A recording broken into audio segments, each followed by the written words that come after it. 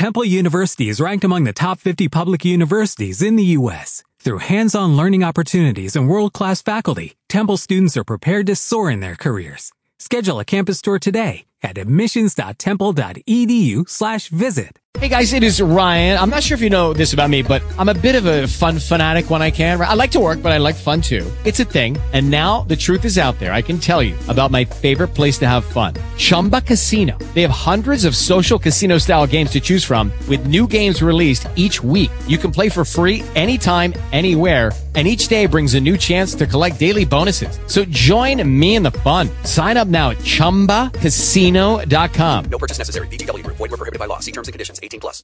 To one of Mr. Barnum's predecessors. The disgruntled pirates, determined to make the best of their unprofitable capture, decided to take the younger children on board the steamer and stage a circus for them. The stubborn Dutch captain gave them a lot of trouble.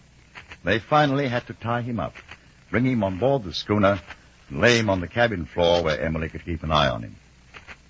When at first the Dutchman and Emily were left alone, he tried to speak to her. Fräulein, you help me, yeah? There on the floor, the knife. You cut the rope, yeah? But Emily was terrified of him. There is something much more frightening about a man who's tied up than a man who's not. Perhaps it's the fear that he may get away, and the feeling of not being able to get out of the bunk and escape. That had the true nightmare touch. Please, Fräulein. No. So maybe I can get it myself. No, stop it. Help! Somebody is trying to get loose. Help! The Dutchman rolled slowly, painfully, almost within reach of the knife. And then, suddenly, Emily became possessed by the strength of despair. In spite of the agony it caused her leg, she flung herself out of the bunk, and she just managed to seize the knife before he could maneuver his bound hands within reach of it. Fräulein, you! No!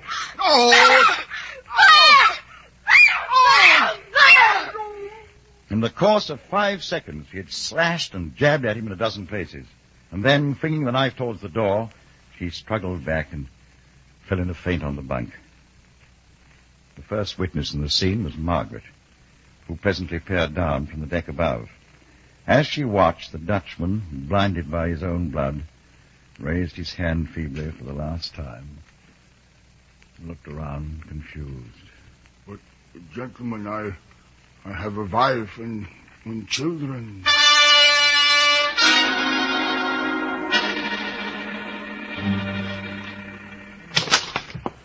Well, here's a pretty mess. The Dutchman still tossed up and stabbed a dozen times. Hey, who could have done that? It must have been the Fernandez girl. Well, it could not have been the order. There was no one else on board but little Emily down there. And with that leg, she can't even get out of the bunk. You, Margaret, what did you mean killing a pound of senseless man like that? For no good reason. Well, what have you got to say for yourself? She was standing on the deck there when we came back. There's only one thing to do with the license bird.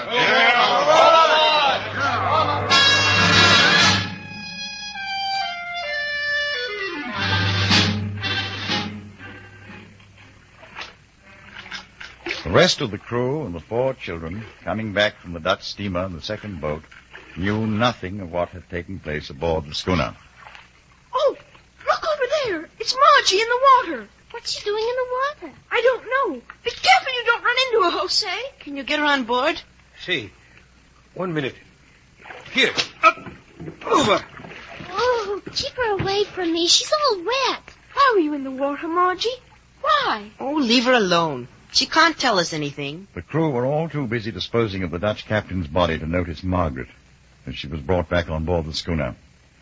And when her return was finally discovered, the sailors thought it best to leave things as they were.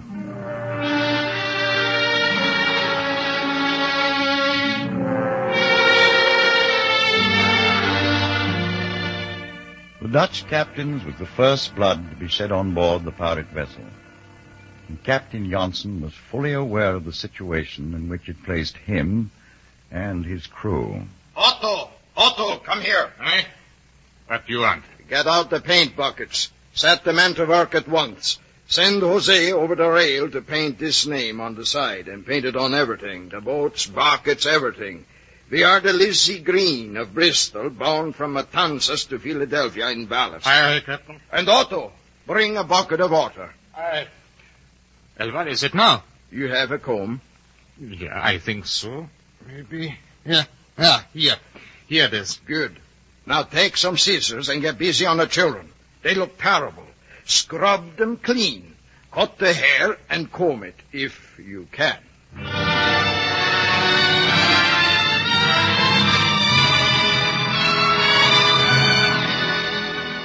When Otto had finished with the children, the effect still left much to be desired, but there was a notable improvement nonetheless.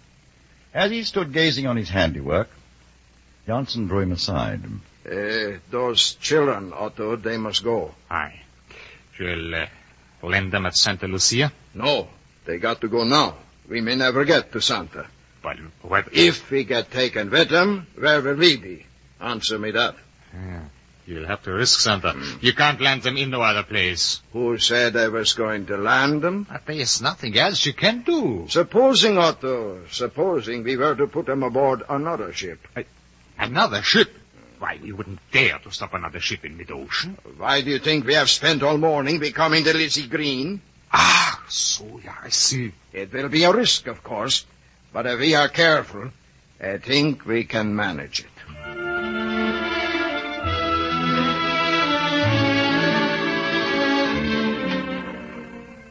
A little after noon, the Lizzie Green was heading for Philadelphia when a steamer was sighted on the horizon. Captain Johnson considered carefully, then altered his course so as to fall in with her. As she drew near, Johnson signaled her urgently, and presently her engine stopped. He had a boat lowered and then embarked in it alone. The children, watching the proceedings from the rail, still thought it was a professional quarry. I shall cut the captain's head off and throw it in the water. Shh. Oh, I don't care.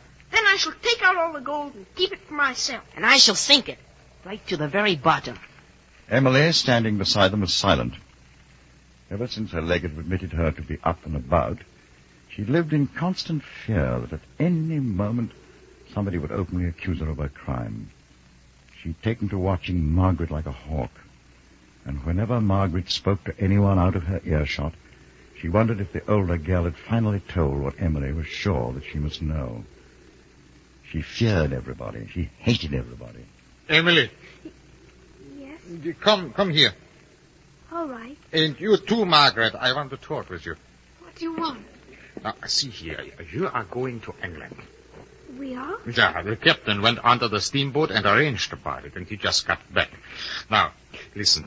When you get on board, they'll ask you all about everything. They'll want to know how you got here. Are we to tell them?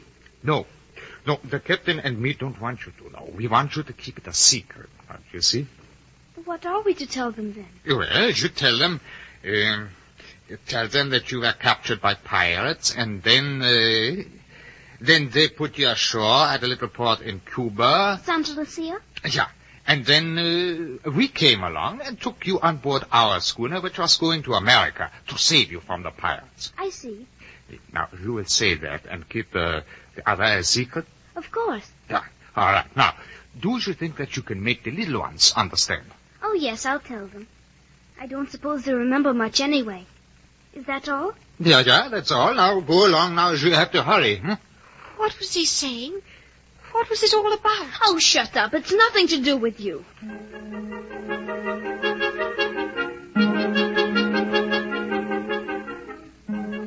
Inwardly, Emily's mind was going round in circles.